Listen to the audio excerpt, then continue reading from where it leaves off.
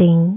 आज 23 मार्च 2023 बाबा के महावाक्य हैं, मीठे बच्चे, देही अभिमानी बनो तो पुराने जगत से नाता तोड़ने और नए जगत से नाता जोड़ने की खूबी सहज आ जाएगी। एक बाप से लव जुट जाएगा। प्रश्न है, किन बच्चों का बुद्धि योग पारलौकिक माता पिता से सदा जुटा हुआ रह सकता है? उत्तर है, जो जीते जी मरकर ईश्वरीय सर्विस पर तत्पर रहते हैं। गृहस्थ व्यवहार में रहते भी सभी का बुद्धि योग बाप से जुड़ाने की सेवा करते हैं। बाप से जो रोशनी मिली है वह दूसरों को देते हैं। स्वर्ग का मालिक बनाने के लिए पावन बनने की युक्ति बताते हैं। उनका बुद्धि योग स्वतः बाप से जुटा रहता है। गीत है, कौन है बेटा कौन है माता, छोड़ दे बालक जग से नाता, छोड़ दे बालक जग से नाता। कौन पिता है कौन है दाता, छोड़ दे बालक जग से नाता, छोड़ दे बालक जग से नाता। ओम शांति। गीत का अर्थ क्या है? कहते हैं, जगत के यानी लौकिक माता पिता को, मित्र संबंधियों आदि सबको छोड़ो और बुद्धि योग अपने सच्चे माता पिता जो सृष्टि के रचयिता है उनसे लगाओ। यह जो माता पिता मित्र संबंधी आदि हैं उनसे अब नाता तोड़ना है और एक से नाता जोड़ना है। उनको भी माता पिता कहा जाता है। तुम माता पिता हम बालक तेरे, वह सब एक को कहते हैं। वह लौकिक माँ बाप तो सबके अलग अलग है। यह सारे भारत अथवा सारी दुनिया का माता पिता है। तो पारलौकिक माता पिता का बनना और लौकिक माता पिता मित्र संबंधियों को छोड़ना, इसके लिए देही अभिमानी बनने का ज्ञान चाहिए। जब तक देही अभिमानी नहीं बनते हैं तब तक छूटना बड़ा मुश्किल है। इस पुराने जगत से नाता तोड़ना है और नए जगत से नाता जोड़ना है। यही खूबी है।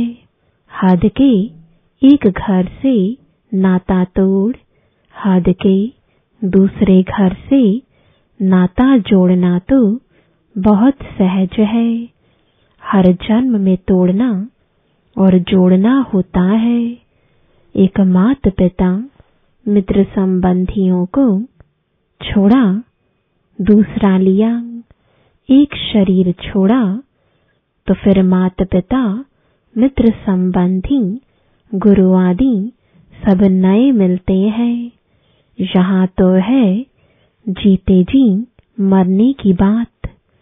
जीते जी पारलौकिक माता पिता की गोद में आना है। इस कलयुगी जगत के माता पिता आदि सबको भुलाना है।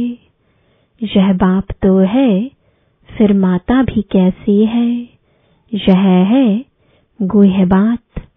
बाप यह शरीर धारण कर इनसे फिर अपना बच्चा बनाते हैं। परंतु कई बच्चे यह बात घड़ी घड़ी भूल जाते हैं। अज्ञान काल में कभी माँ बाप को भूलते नहीं हैं। इस माँ बाप को भूल जाते हैं क्योंकि यह है नई बात।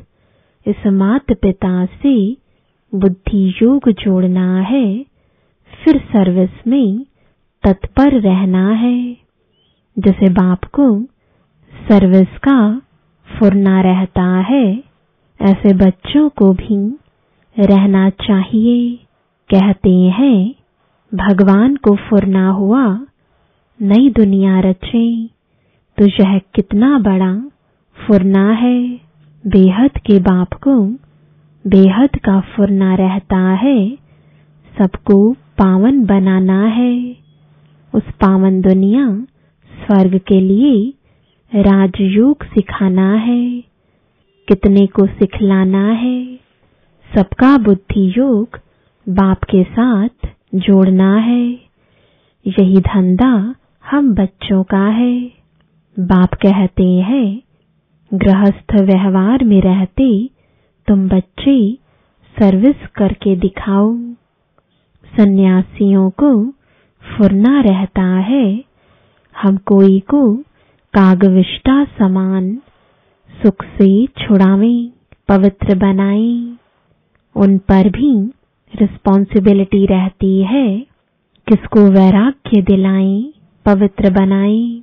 वह समझते हैं घर बार छोड़ना है, यह नहीं समझते कि पतित दुनिया को छोड़ना है। यह तो जब बाप आकर पावन दुनिया का साक्षात्कार कराते हैं, तब हम पतित दुनिया से नाता तोड़ते हैं।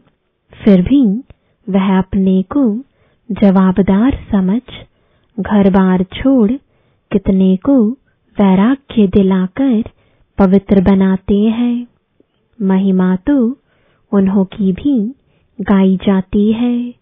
यह सन्यास धर्म नहीं होता तो भारत और ही कामचिता पर जलकर भस्म हो जाता।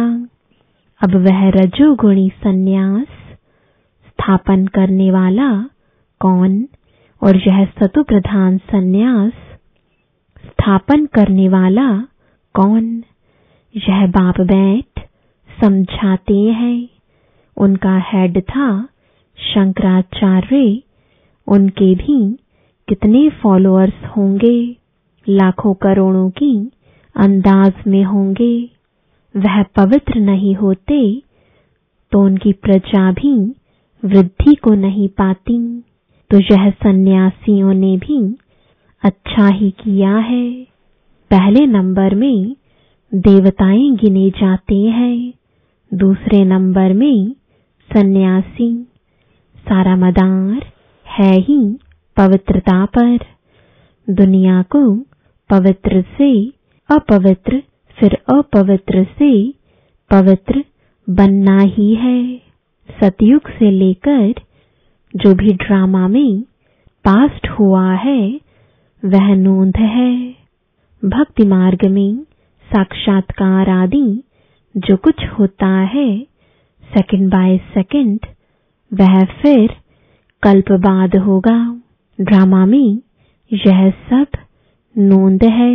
ड्रामा चक्र को समझना है, ऐसे नहीं बैठ जाना है कि ड्रामा में जो होगा। ड्रामा में एक्टर्स तो सब है, तो भी हर एक अपनी आजीविका के लिए पुरुषार्थ जरूर करते हैं। पुरुषार्थ बगैर रह ना सके। भल कई मनुष्य समझते भी हैं यह नाटक है, हम परम धाम से आए हैं पाठ बजाने, परंतु विस्तार से समझा नहीं सकते हैं। पहले किस धर्म वाले आते हैं, सृष्टि कैसे रची जाती है जानते नहीं। सृष्टि नई रची जाती है, वह पुरानी सृष्टि को बाप आकर नया बनाते हैं। यह मालूम न होने कारण उन्होंने प्रलय दिखाकर फिर नई सृष्टि दिखा दी है। बाप आकर इन बातों की रोशनी देते हैं, फिर तुम भी औरों को रोशनी देने के रिस्पॉन्सिबल हो। कितनी सर्विस है, जैसे बाप ने तुमको मुक्ति जीवन मुक्ति में आने का मार्ग बताया है, जिस मार्ग के लिए ही आधा कल्प भक्ति मार्ग में ठोकरें खाई हैं, तो बेहद के बाप को फुरना रहता है कि हम अपनी सल्वेशन आर्मी की वृद्धि कैसे करें, सभी को रास्ता कैसे बताएं। तुम बच्चे सबको बताओ कि बाप आया हुआ है राजयोग सिखलाने, कल्प पहले मौफिक, जिसको ही शिवाय नमः कहते हैं, जो है सभी से ऊंच ते ऊंच परम धाम में रहने वाला। हम सभी आत्माएं भी वहां निवास करती हैं। आत्मा को हमेशा इमॉर्टल कहा जाता है। वह कब जलती मरती नहीं। हर एक आत्मा में पाठ भरा हुआ है। अपनी आत्मा को देखो, वह जो मुख्य है उनको देखो। झाड़ को जब देखा जाता है तो मुख्य फाउंडेशन और टालटालियों को भी देखा जाता है। पत्ते तो अथाह होते हैं, उनको गिनती नहीं किया जा सकता। टालटालियां गिनती कर सकते हैं, तो बरोबर इस झाड़ में फाउंडेशन हम देवी देवताओं का है। अभी फाउंडेशन ही सड़ गया है।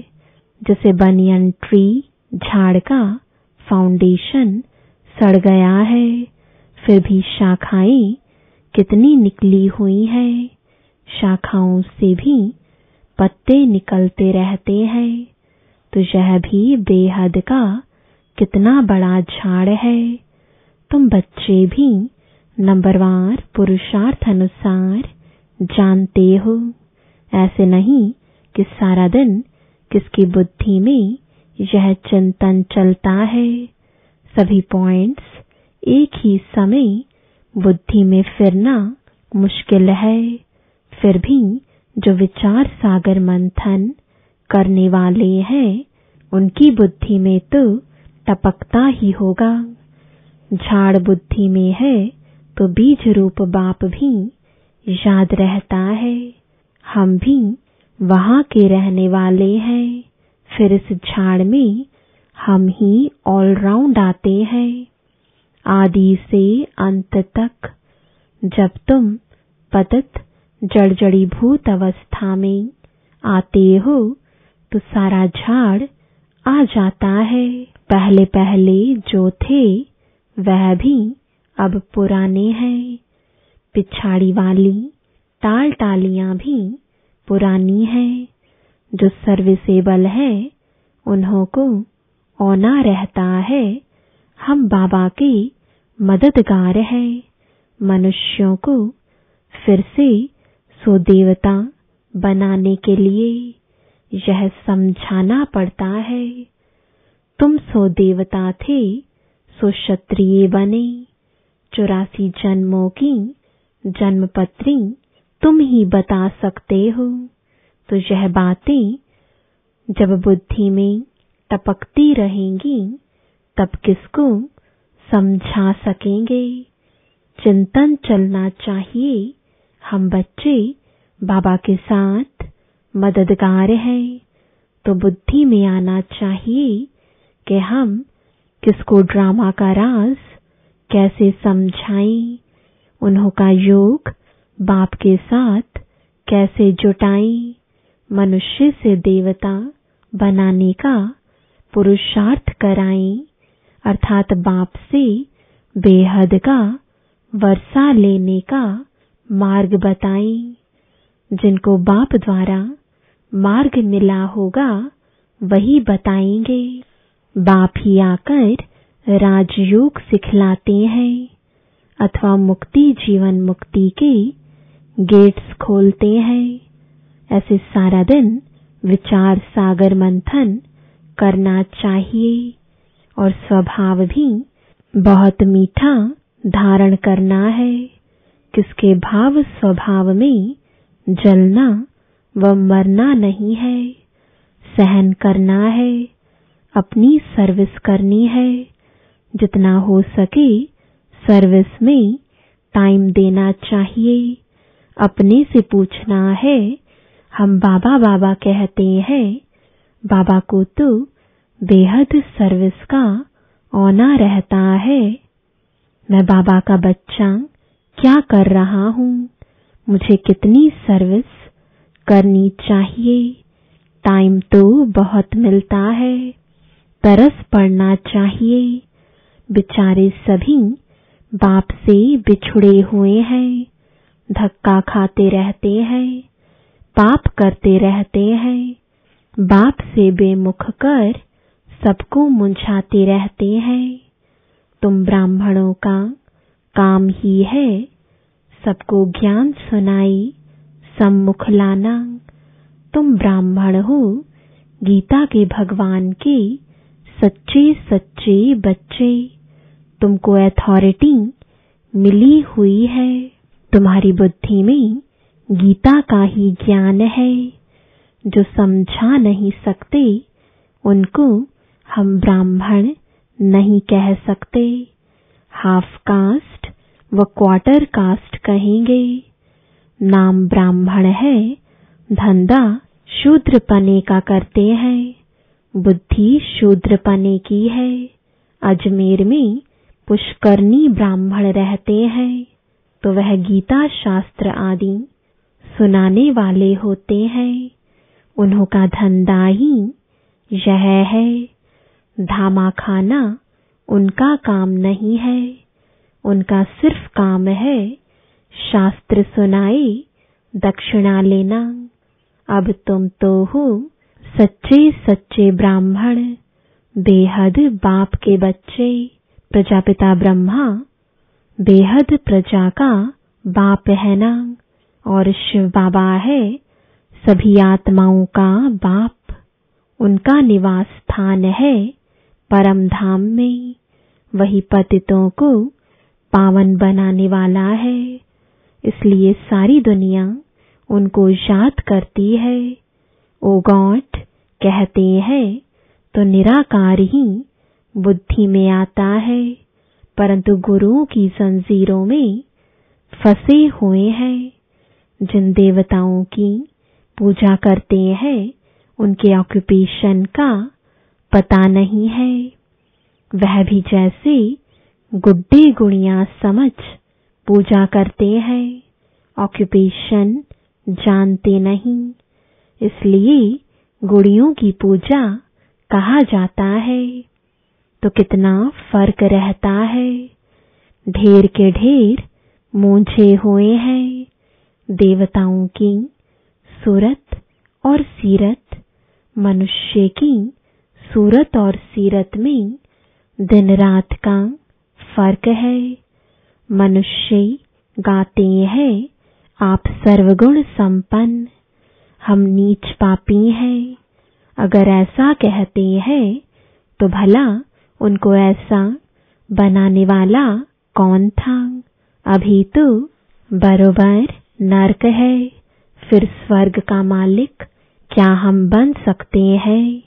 यह ख्याल कभी मनुष्यों को उठता नहीं है। तुम बच्चों को कभी यह ख्याल थोड़े ही उठा होगा कि हम ऐसे कब बनेंगे। सिर्फ भक्ति करते रहे। अभी तुम जानते हो हमको सो देवता बनना है, राजधानी में ऊंच पद पाना है।